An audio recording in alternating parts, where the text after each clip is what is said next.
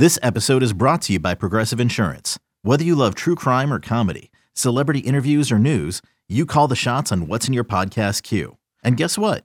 Now you can call them on your auto insurance too with the Name Your Price tool from Progressive. It works just the way it sounds. You tell Progressive how much you want to pay for car insurance, and they'll show you coverage options that fit your budget. Get your quote today at Progressive.com to join the over 28 million drivers who trust Progressive. Progressive Casualty Insurance Company and Affiliates.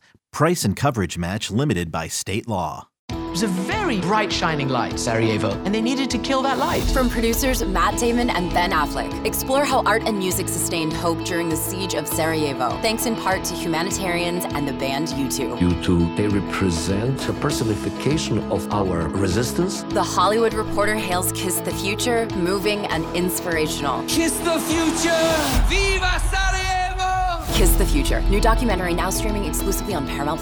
Go to Paramount+ to try it free. Terms apply. What's up, everybody? This is the Coast to Coast podcast here on InsideCarolina.com. We are brought to you by Johnny T-Shirt.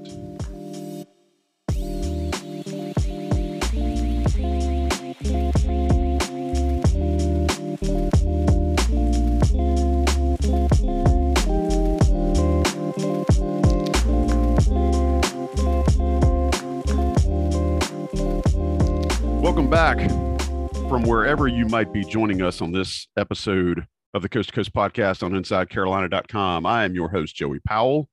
Glad that you're here with us. Appreciate you making time out of your busy day and in your life to spend some time with us as we talk about Carolina basketball recruiting, everything that revolves in that orbit. We hope to bring to you with the high caliber that you're used to receiving things from at Inside Carolina. With me, as always, the two guys that you really want to hear from, Sherrell McMillan and Sean Moran. Sean, what Motel 6 do you seem to be joining us from? Because if our listeners can't see because it's auditory to them, I want to let you know that Sean is sitting in front of a really nice, well-framed door. Sean, where might you be right now? Motel 6 in Santa Barbara. In Santa Barbara. So it's not a Ritz-Carlton? Because I heard it was a Ritz-Carlton. I don't know. I'm not. I'll let you off the hook just because we're recording right now. Sherrell McMillan, who is not in front of the Ritz-Carlton in Santa Barbara. Sherrell, how you doing, man? Good. I'm here in the wilderness in Wesley Chapel, so it's getting dark earlier. It's fall for real. It is. It kind of snuck up on me. I'm gonna have to get more lights. Dude, we had a Zoom meeting for our church council the other night, and it was dark, and I looked and it was 7:30. I'm like, God, I don't care for this. I like long days. I like when it's 9 o'clock and I can still hear cicadas and frogs. And man, I grew up in the country. Anyway, I appreciate everybody joining us. Remember, if you're not currently subscribed to this podcast or Inside Carolina's bevy of podcasts, make that change right now for once in your life. Go ahead and subscribe. We would appreciate it if you would rate and review us. We love positive reviews, love negative reviews too, because they let us know if we're doing things that you don't like. Because again, we are here for the people. We want to make sure we're delivering the content that you expect and that you appreciate from Inside Carolina. But with all that said, let us get rolling and talking about the stuff that you're here for, you, the listener. Guys, why don't we start with some updated rankings for the 24 class that dropped on 24/7 Sports this past week. We saw a rise for most recent UNC commitment, Drake Powell, and one of their I would say probably their number one target in the 24 class, Jaron Stevenson, who is now up to number 10. Both of those local kids from the Pittsburgh area, though they do attend different high schools. Sherrell, give us a little bit of insight as to what kind of relationship those two kids might have with the staff, and then how kids of that, I guess, differentiating ranking helps fill out a class. You can't get all guys in the top 10 regardless of what you say, or at least that hasn't proven to be successful on a championship level. So how do having guys both in the 50s and aiming for guys, in the top 10 and other places, especially that are local in your backyard, how does that help the Tar Heels in recruiting? Well, those two specifically, I think North Carolina identified them very, very early. If you read any of our stuff, you kind of know the story about how Jeff Lebo was an assistant high school coach down in West Carteret when he was retired. And they happened to play Northwood when Jaron Stevenson went there with Drake Powell as a freshman. And Lebo was just so impressed with both of those players that after he became an assistant, it was kind of a no-brainer for him to go ahead and make contact. And he's been the lead recruiter for both for some time. So that's kind of how that developed from a UNC standpoint. They have a good relationship. They've been to UNC football games and basketball games together, even though they go to different high schools and play on different AAU teams. As far as how it will help North Carolina is building a class, I think Stevenson kind of has that, top tier talent. Not saying that Drake doesn't, but with his size, combination of skill and athleticism and all those things, he is kind of the prototypical modern four. We talked about that with another player or a player in the 2023 class that North Carolina recruited. We talked about it with Brady Manick, or we've talked about it some with Pete Nance, but you see the prioritization with that position by the UNC staff. And Stevenson it's a complete no-brainer. I mean, he's 15, 20 minutes away from campus. He has some connections to UNC, and UNC has some built-in advantages. So just makes a ton of sense for him. He was the first player offered in the 2024 class by Hubert Davis. That was about a year ago. I think it was last October 4th or 5th. So coming up on a year for him having an offer. And then Drake, he is a really good player who is ascending.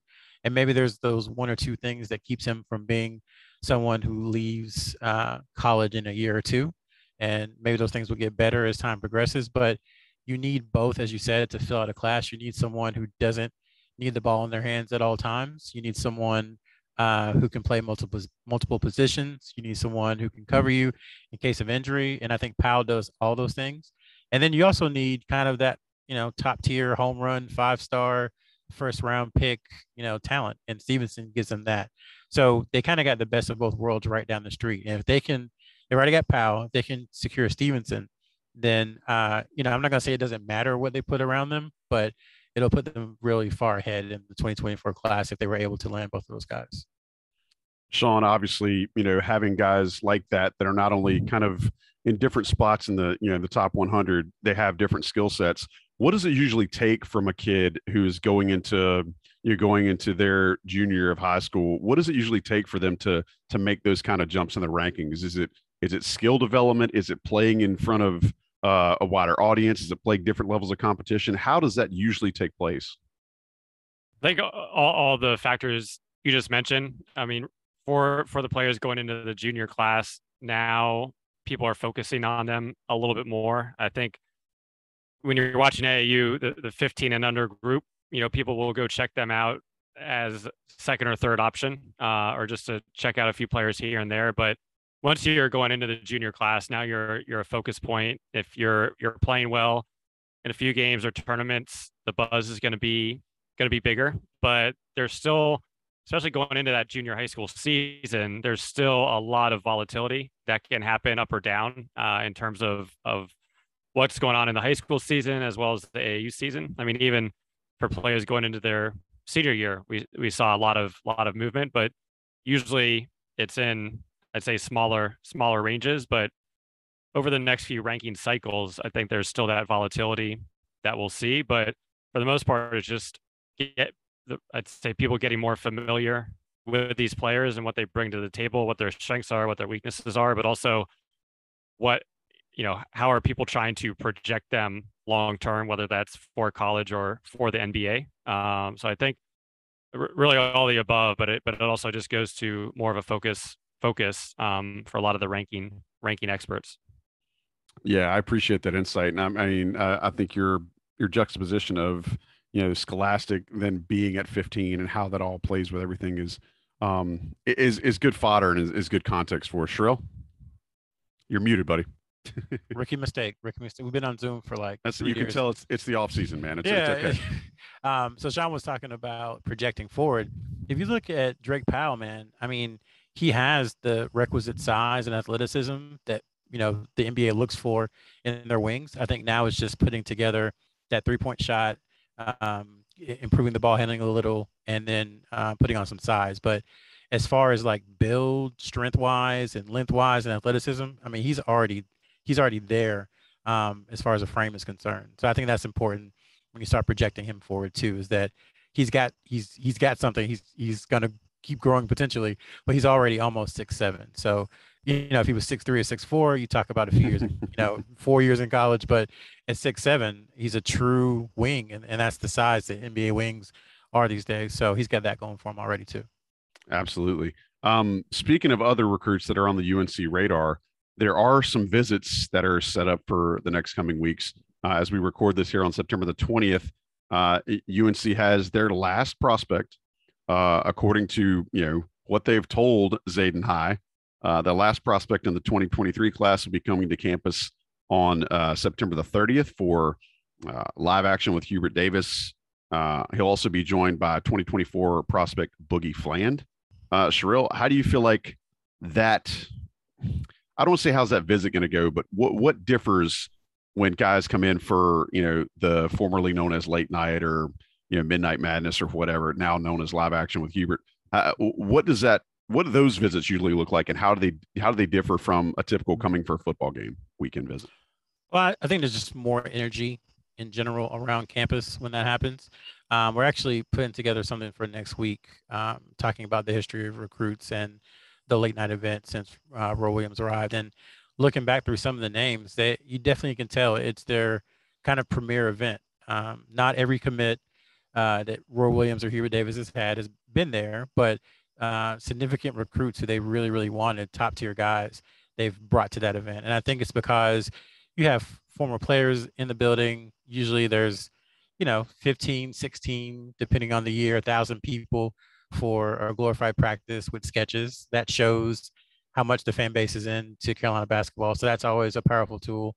It's usually centered around one of the better football games. The last time it was in August was when Clemson came to town. So they tried to make those big weekends in Chapel Hill because, as we've talked about before, the UNC staff feels like they don't have to pitch anybody. You just come to Chapel Hill and you either fall in love or you don't.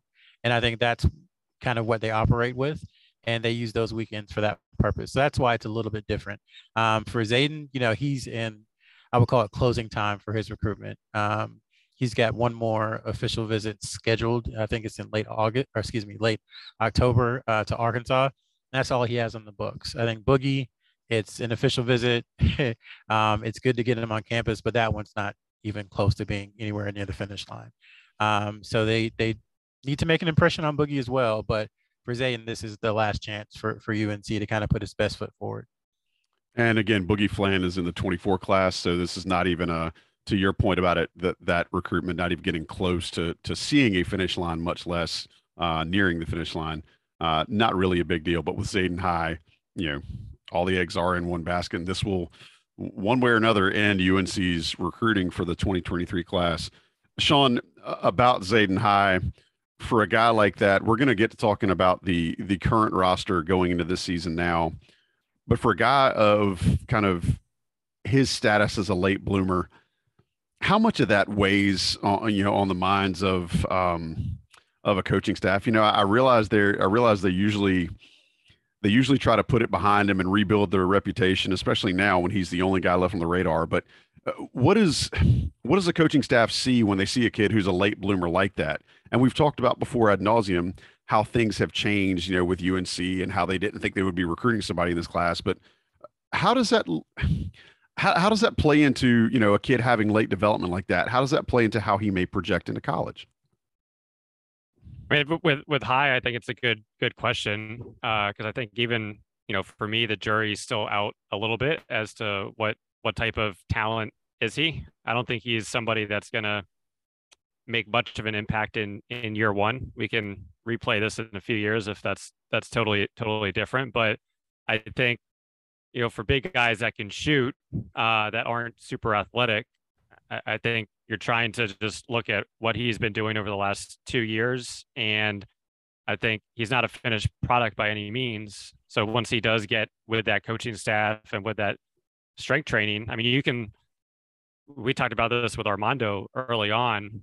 A lot of UNC's successful bigs have not played a lot as freshmen, but they have been very efficient when they do get on the court, and they're able to make that freshman to sophomore year leap where they're going from 10 minutes and playing well in that 10 minutes to now being almost starter quality as a sophomore. And I think those are the guys you need to continue to bring in. Is Michael High that type of player? He's a little bit different than what they've looked at in the past, especially with his propensity to float on the perimeter. We've talked about it before. His shooting percentages have not been strong. I think around 25% in AAU play, but does he have the right form and technique for that to improve? So I think sometimes when we talk about late bloomers, we're talking about guys that are jumping, fully into the top 10 after not even having that type of conversation. But there's also late bloomers that are continuing to rise, and even if they're not making an impact as a freshman, that sophomore, junior, senior year, now they're starter quality caliber players, and they're making a strong impact in the ACC. So I think that's probably what UNC is looking at, especially knowing they watched him early on. Mm-hmm. He had a very hot first live period in the spring, cooled off significantly, and then obviously GG came through. But I think right now the jury's there's the talent is there, the upside is there, but the jury's still out on how will that translate to the highest levels of Division I basketball. Go ahead, Trill. Yeah, I was gonna say, and there's players in the past, I won't name their names, but who have had that one hot weekend and it just happened to be in front of Roy Williams or Steve Robinson or Joe Holiday, and they got a UNC offer and went on to have solid careers at UNC. I think what there is to like about Zayden, we talked about him a lot. He's really getting into Angelo Brizzi territory with this podcast. But I think what's to like about him, as Sean said, he's not a finished product. And you just look at some of the non-finished products who stayed healthy at UNC. Mm-hmm. If they stay 3 or 4 years, more often than not, they turn into really good players.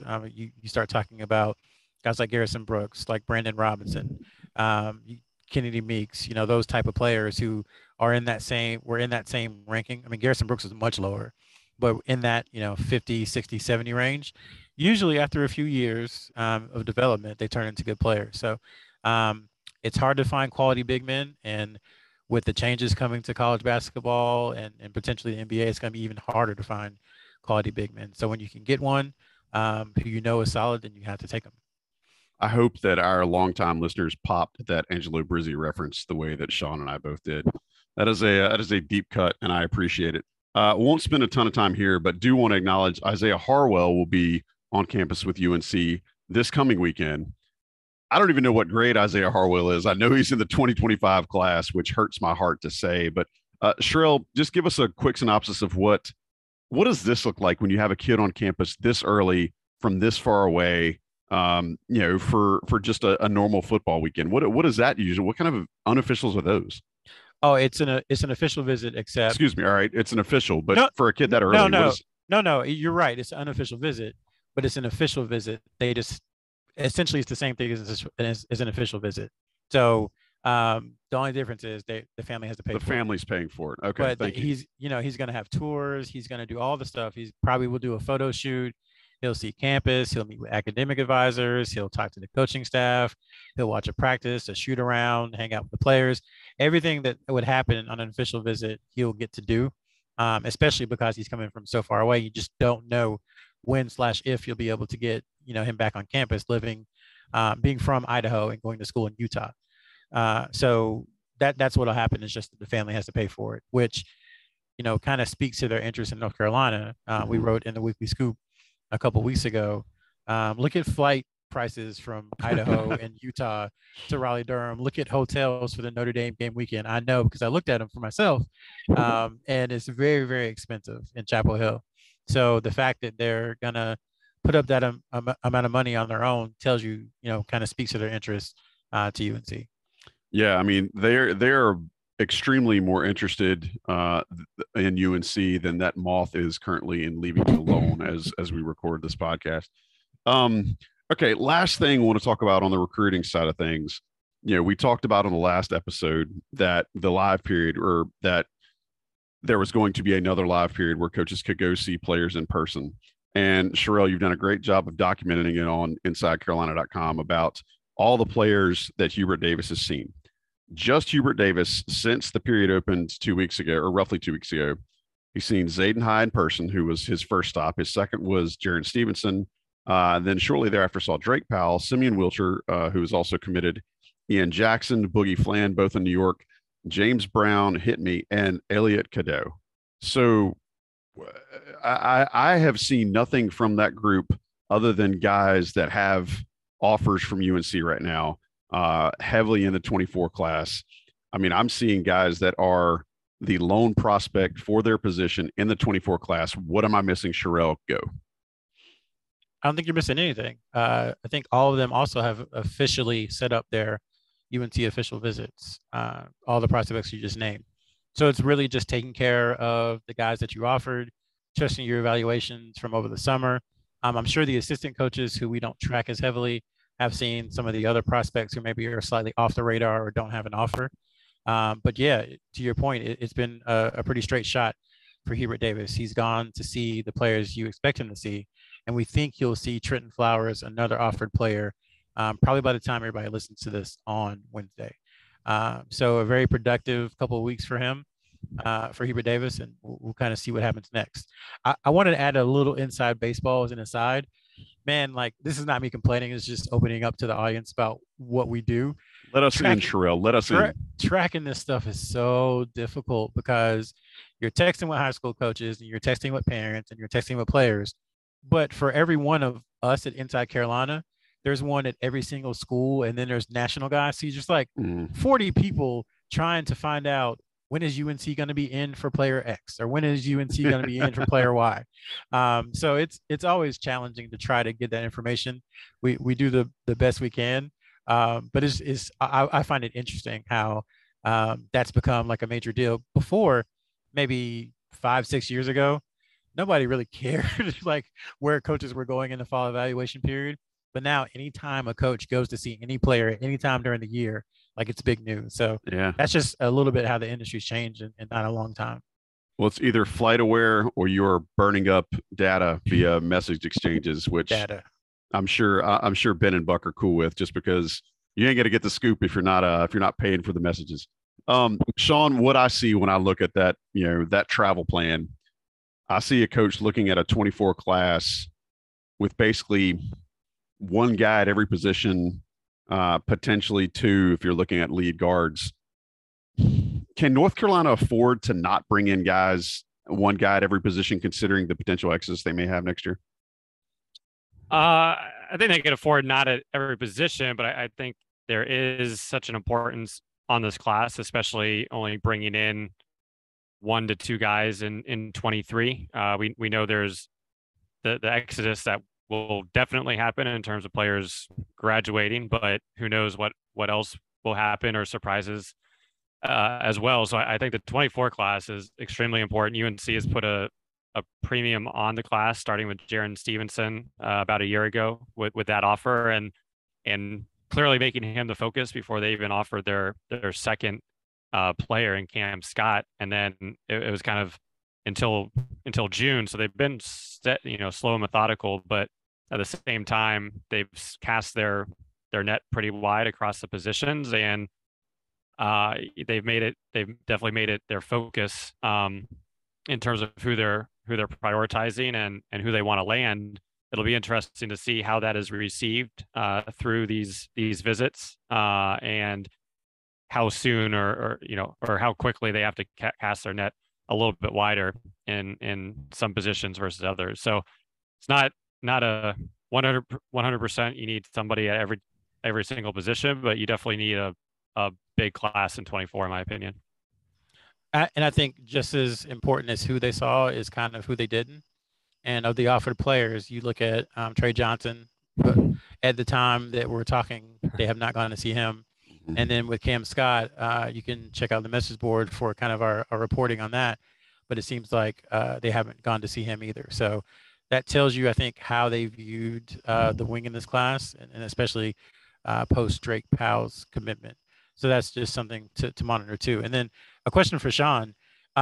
So they seem like they want a lead guard in 2024, correct? Like, it seems likely. And the 2 offers are to Elliot Cadeau and Boogie Flan, one of which, Cadeau could reclass, he could not.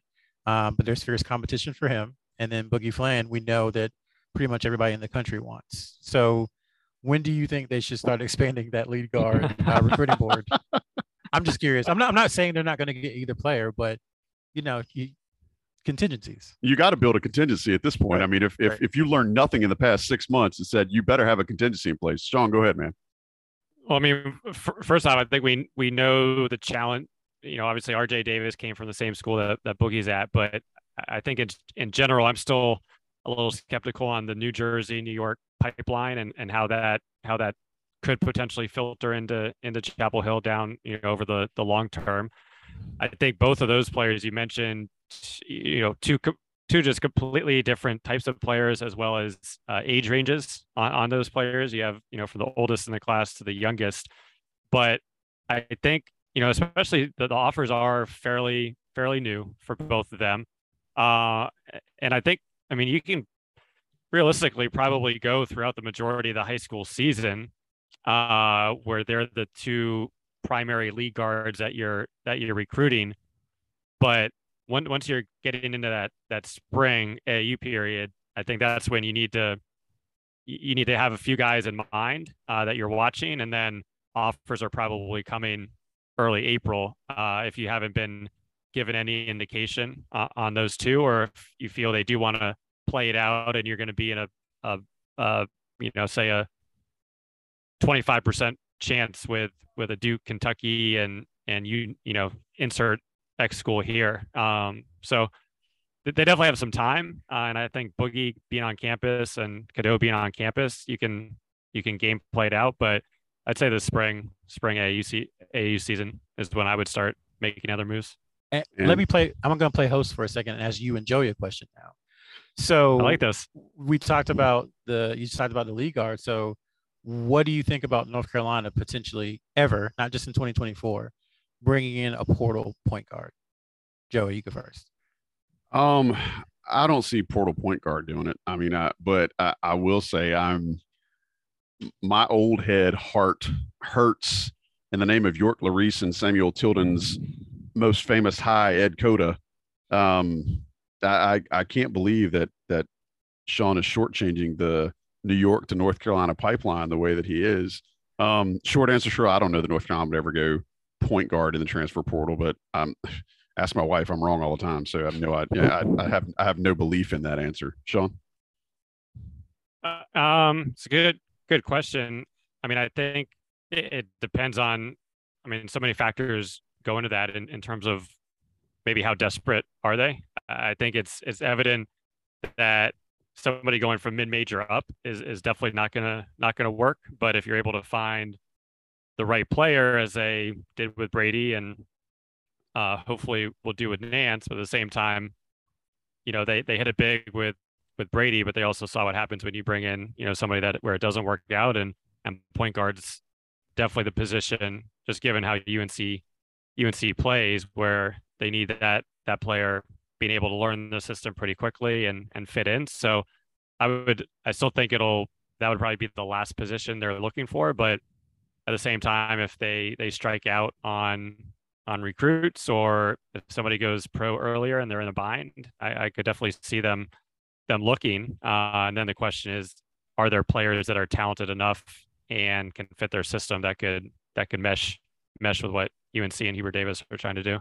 That's the big one. And Sherelle, I'm going to take my hosting microphone back here in a second and turn the question back to you. But I think the big one is most of the time in North Carolina's system, regardless of who the coach is, there's so much pressure put on the point guard that I don't know how many guys out there would be good enough to transfer from another school unless they just wanted to come to North Carolina, to come to North Carolina and actually be an impact player early on. The only way I think it would work would be in a situation where there was a coaching change, which would potentially make it more attractive for, a player of high caliber to leave and then make that move to Chapel Hill. Sherelle, answer your own question. What do you think? Yeah, I'll be diplomatic and say I don't know either. And the reason I say that is because I still feel like the Roy Williams experience is coloring how we feel about point guards at UNC. Mm-hmm. Like, is the system still as complicated? Is it still as difficult to learn? Mm-hmm. I don't know.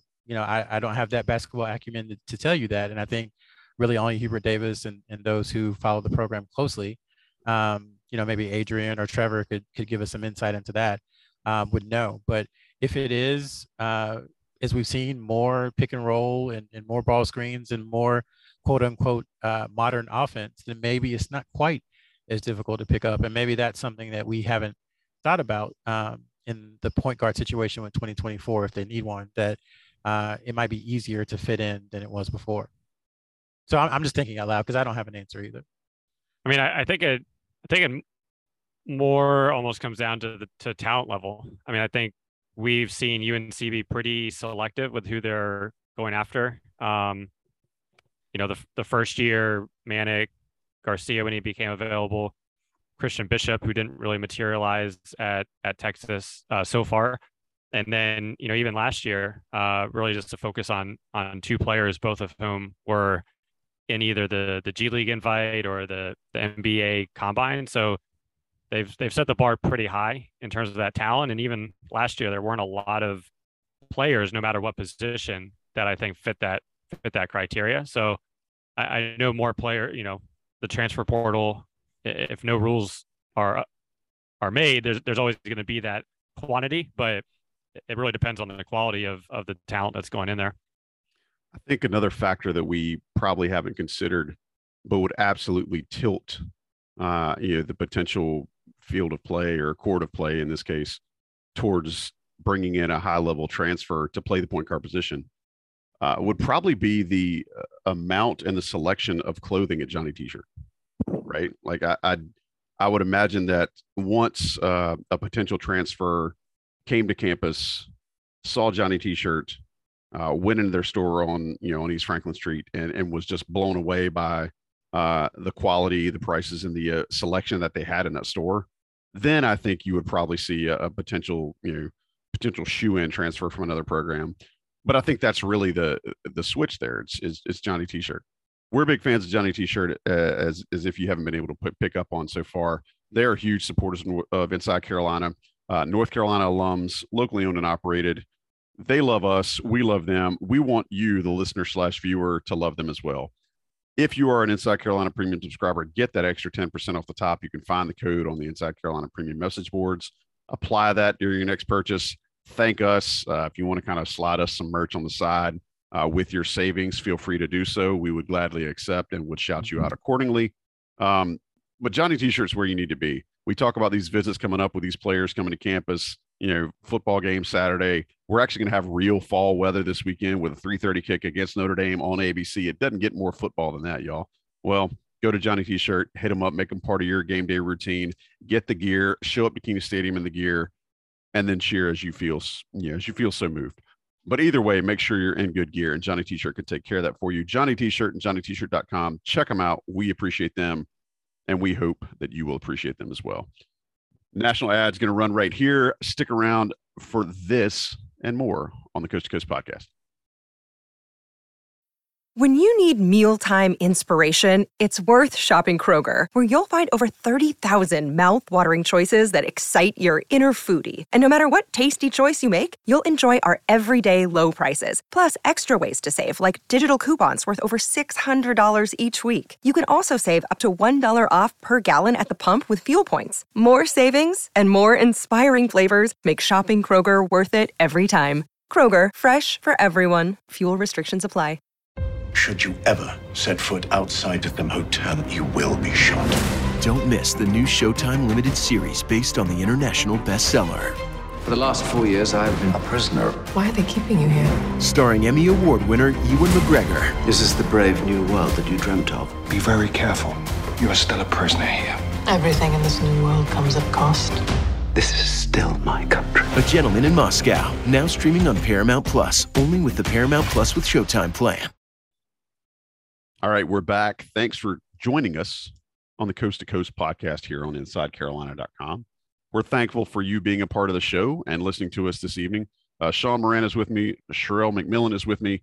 We've been talking about recruiting at North Carolina. Now we want to talk about practice starting. Cue the Allen Iverson quote. Cue the soundbite. But it really is time for college basketball practice, if you can believe it. As we record this here on Tuesday evening, September the 20th. Practice starts this weekend. And Sherelle, whether it's Sunday or Monday, either way, you've really got college basketball starting in earnest as the calendar flips over. And as we look toward next week. I feel like we just left the season, but things are about to get real and get real quick. Your first impression of what do you think practice may look like when the guys all get back on for regular practices as opposed to the fort they had this past summer? Well, it should be more organized. It should be quicker, faster pace. They know what Hubert Davis expects now, as far as, you know, the things he likes, the drills, the sets, you know, whether they do 5-on-5, 3-on-3, whatever it is that they do in practice, they have a better feel for it now since they've been through the ones last summer, all through last season, and as you mentioned, this past summer. So I think probably you would see this coaching staff maybe add a few more things. There are some new guys, but I think there's so much veteran experience that they can help bring along the freshmen as well as Pete Nance with what to do and how to do it. So I think they'll kind of, I don't want to say pick up where they left off, but I think they'll start much further along than they did, obviously, last year with Hubert Davis being his first year. This year, everyone, you know, pretty much everyone's back, ton of experience. So, yeah, I think they can hit the ground running. Sean, assuming Sherelle is right, which is almost a guarantee, what's one thing you would love to see this staff install into North Carolina's offensive arsenal, I guess, for lack of a better term, for the upcoming season based on what they have on the roster right now? That's a good question. I mean, but is it a Ritz-Carlton question? I want peak questions right here. I need 5-star questions. What? But seriously, what's something you would like to see? Well, let me jump in while he's thinking. Yeah. This may be simplistic, but I miss the Carolina lob. I feel like that is something that used to be you could bookmark it, you know, once or twice a game that it was going to happen.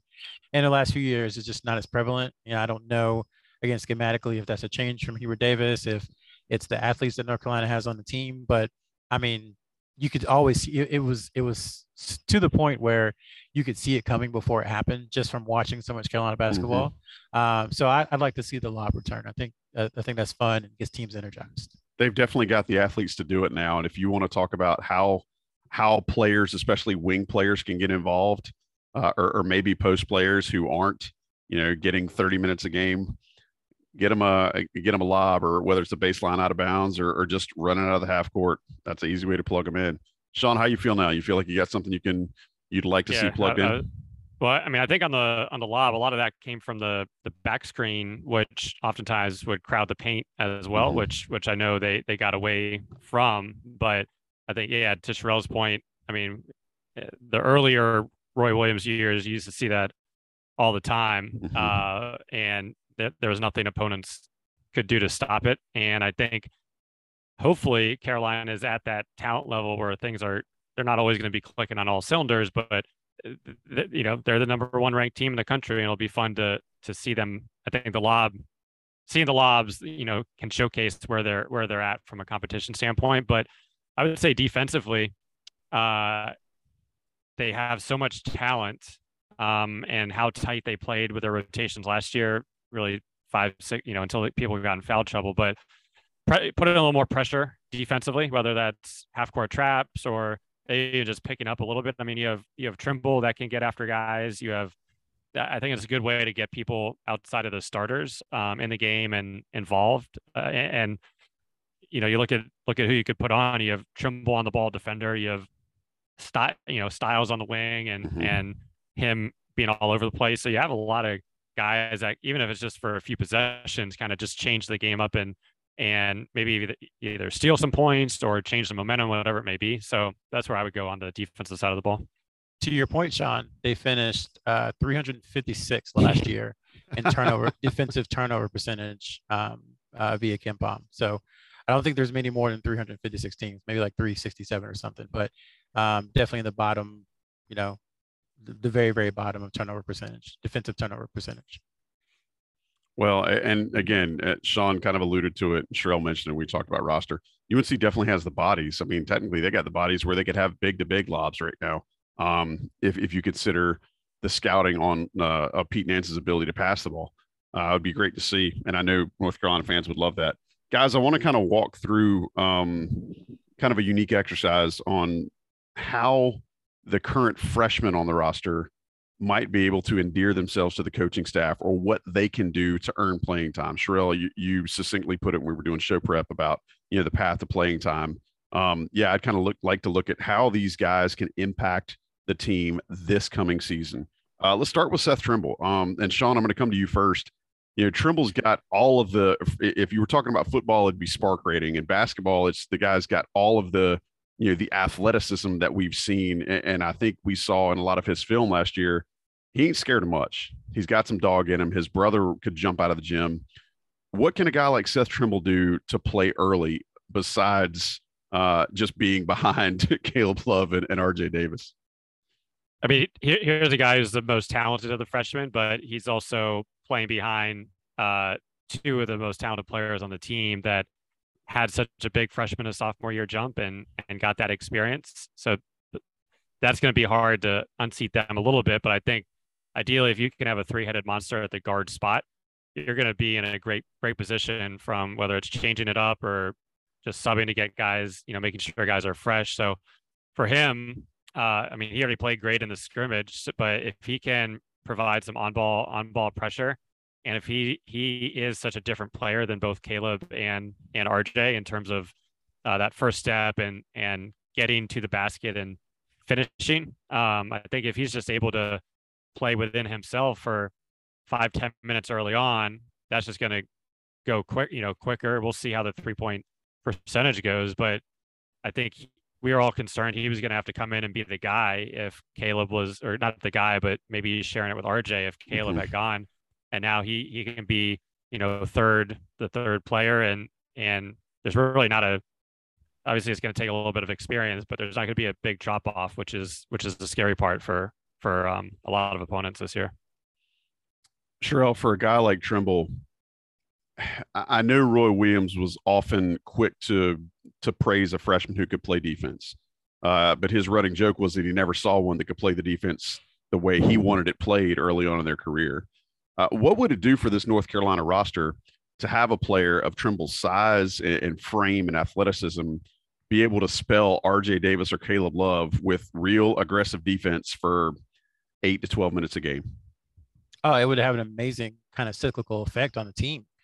So Trimble, with his size, I think he's 6'2", 6'3", depending on who you ask. But again, he's built like a football player and he has tremendous athleticism. So he can guard 1s and 2s in college.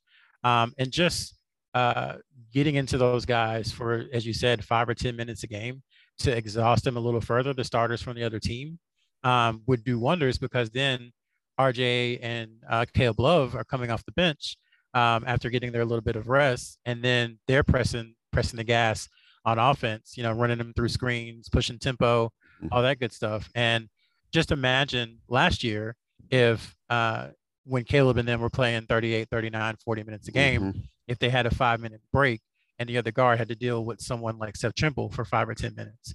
Just that little bit of separation could have given Love and Davis just a little more room, a little more ability, a little more strength to get by defenders late in games, which North Carolina really, really needed. I mean, they did a good job as it was, but they could be that more effective and efficient if Trimble just gives them that little bit. So he should just be out there and he should just play.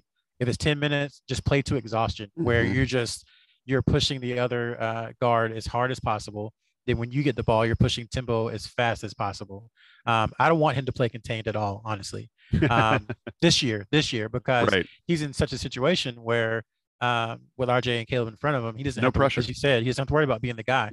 So just go out there and just play like your hair's on fire for 10 or 15 minutes, and that will help the team a ton.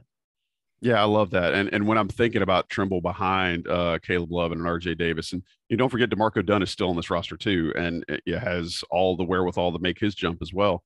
I kind of envision, and this is a little bit of an apples to oranges comparison, but when you're thinking about depth, I'm thinking about, the Houston teams that have been so good, the Texas Tech teams that have been so good, the Baylor team of 2 years ago, where they had guys that were kind of interchangeable at the guard spot and just all of them kind of play defense, and they probably didn't have the the capacity or the ceiling on offense that UNC has in Davis and Love, but I think it's really, really potentially impressive to plug in a guy like Trimble like that early on. I love your thought about him playing with his hair on fire and leaving it all out there on the court, to use an old cliche.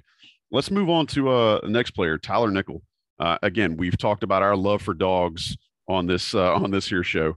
I guess we could follow the SPCA and do some ads here, but I mean, aside from going Sarah McLachlan and talking about our love for dogs, Tyler Nickel also has that ability. I think he's another kid that there's zero expectation on him coming in. Sean, where do you see a kid like Tyler Nickel making his name or kind of making his bones in this year's roster? I think it's going to be hard for him, just given the depth where he's at. But I think, we saw with DeMarco a few times where there are going to be some ideally opportunities early on. And if he comes in and, there's a lot of pressure when you're only getting a very small sample size in terms of shot attempts. But if he can come in and showcase his outside shooting ability, and I don't think anybody's asking him to play lockdown defense, but as long as he makes it where teams aren't able to pick on him, I think that those two factors could potentially put him on the court. Sherelle, do you see any sort of is there anybody else on the roster that has less pressure on him than Tyler Nickel? I would say probably Jalen Washington. Yeah. All right, the two guys in front of him, Armando Bacot's going to be some people's national preseason player of the year. And, Pete Nance, I think one person we talked to dubbed him an elite level role player, which is not a dismissal. It's a huge compliment. So I think Jalen Washington has absolutely no pressure. And then because of, his injuries and getting back to basketball, nobody's expecting much from him this season. So as far as Tyler Nickel is concerned, Hubert Davis talks about opportunity. Roy Williams always talked about opportunity. There will come a time at some point in the season when someone is injured or they've got 4 fouls early in the second half, when Nickel or someone else, one of the freshmen, will probably be called upon. Mm-hmm. And really what is about for them is being ready for those 5 or 6 minutes. That's what this season is for them. And those 5 or 6 minutes, if they practice right and prepare right, will get them ready for 23-24 when they're going to be playing a lot more than 5 or 10 minutes. So that's how I see it for really all of the other players outside of really, I guess the starting 5, Trimble, Dontrez Styles, and Puff Johnson, is can you be ready for those 5 or 6 minutes in a really unexpected situation, maybe in December, maybe in February, maybe at Cameron. It could be any time. Can you be ready for when that comes with no warning? And go ahead, Sean. I think we saw that with Puff Johnson this year, which was really nice. Yep. I mean, even the first time he got put in the game, you're like, man, this guy hasn't.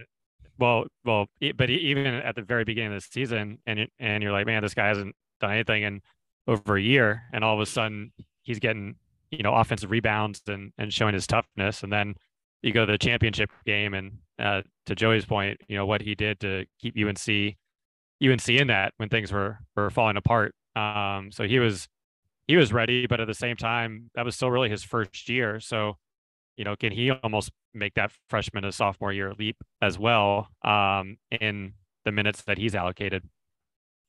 So let's stay on Jalen Washington since Sherelle brought him up. Sherelle, Washington's big question is coming off of major knee injuries twice. What's his path to play time this year? I mean, we've talked about the potential is there when he's healthy. Like the kid has all the skill in the world.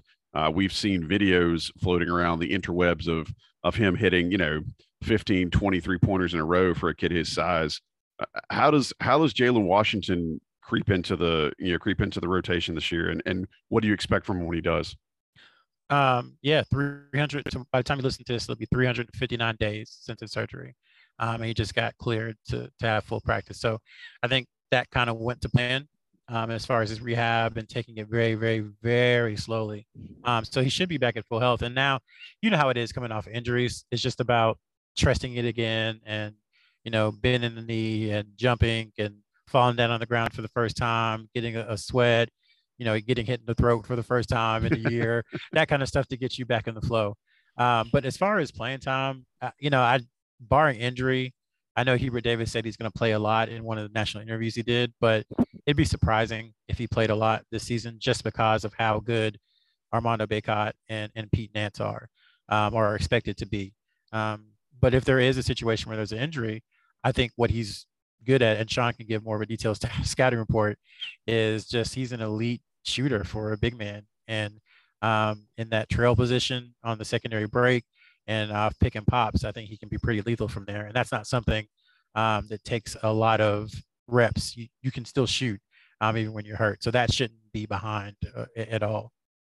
Sean, stay there. I mean, can he fit into this current lineup and still give them offensive firepower, or is it just, hey, get in there, don't let there be a drop off from when the other post players leave the game?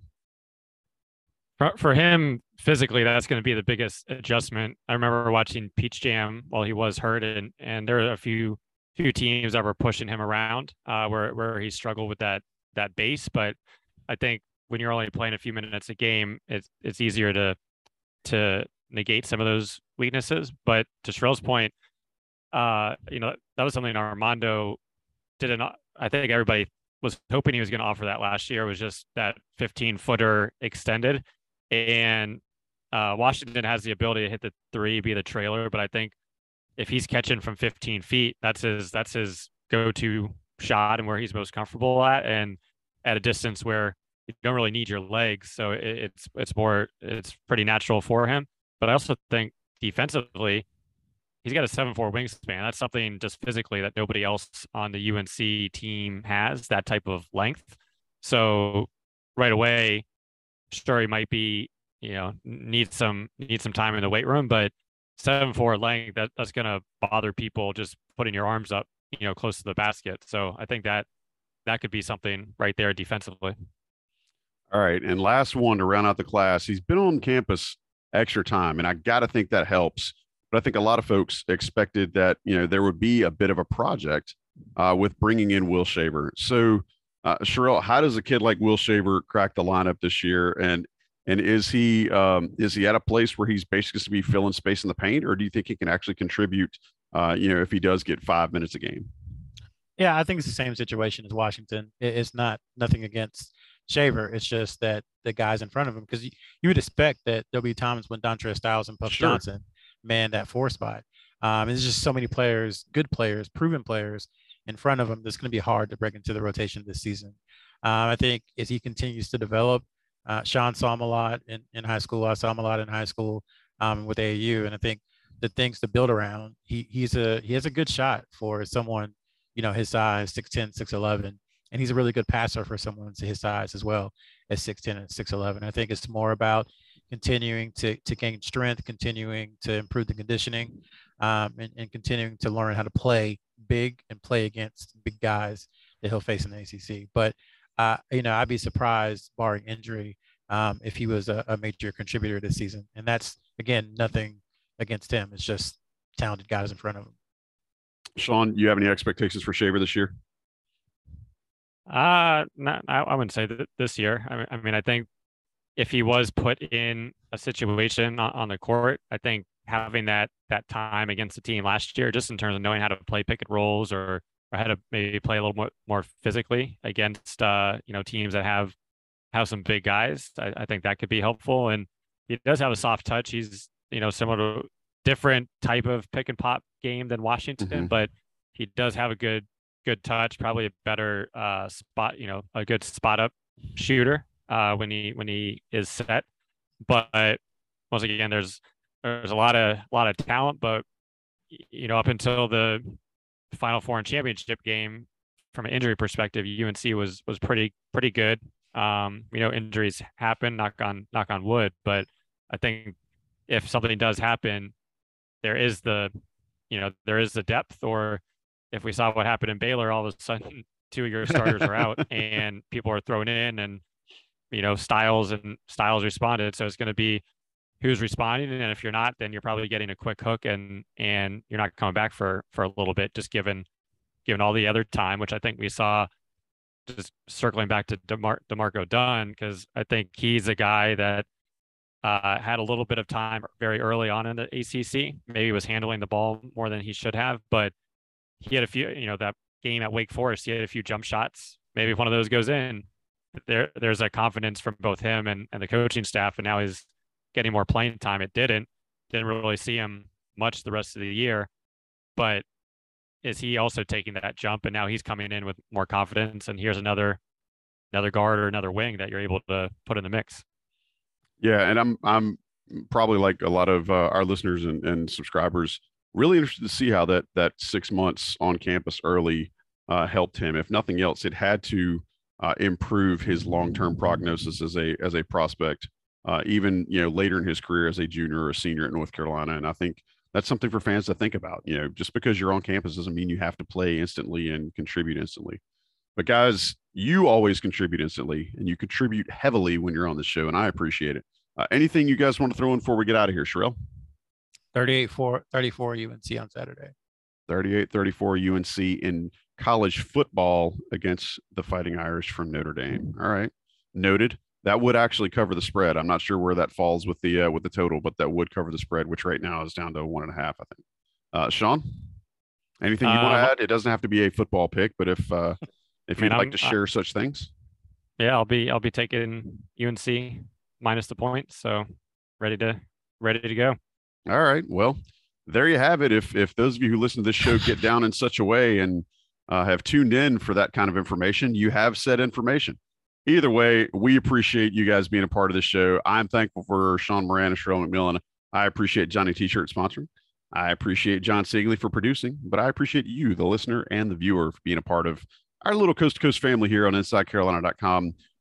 We're glad to be able to bring you another show. Stick around next time. And if you're here for non-basketball reasons, there's plenty of other content coming from Inside Carolina day after day after day. Top level stuff you're not going to find anywhere else on the web, on the moon, on the side of your cereal box, whatever. Inside Carolina is going to be the best in the game for it. But until next time, we appreciate you being here. I am just Joey Powell. We will talk at you down the road on the Coast to Coast podcast here on InsideCarolina.com. Late. When you have sports mixed with your pop culture, along with humor and celebrity interviews, your earbuds are enjoying The Rich Eisen Show. Dan Orlovsky, are you still a Jaden Daniels is the best quarterback available in the draft guy? I think the three things that make it stand out for me are, number one, I think his ball placement versus man coverage is the best in the draft. Every quarterback in the NFL is accurate. He's got the best on tape. Number two, most transferable stuff to the NFL. And then I think the third thing is pocket peace. Search for The Rich Eisen Show on YouTube or wherever you listen.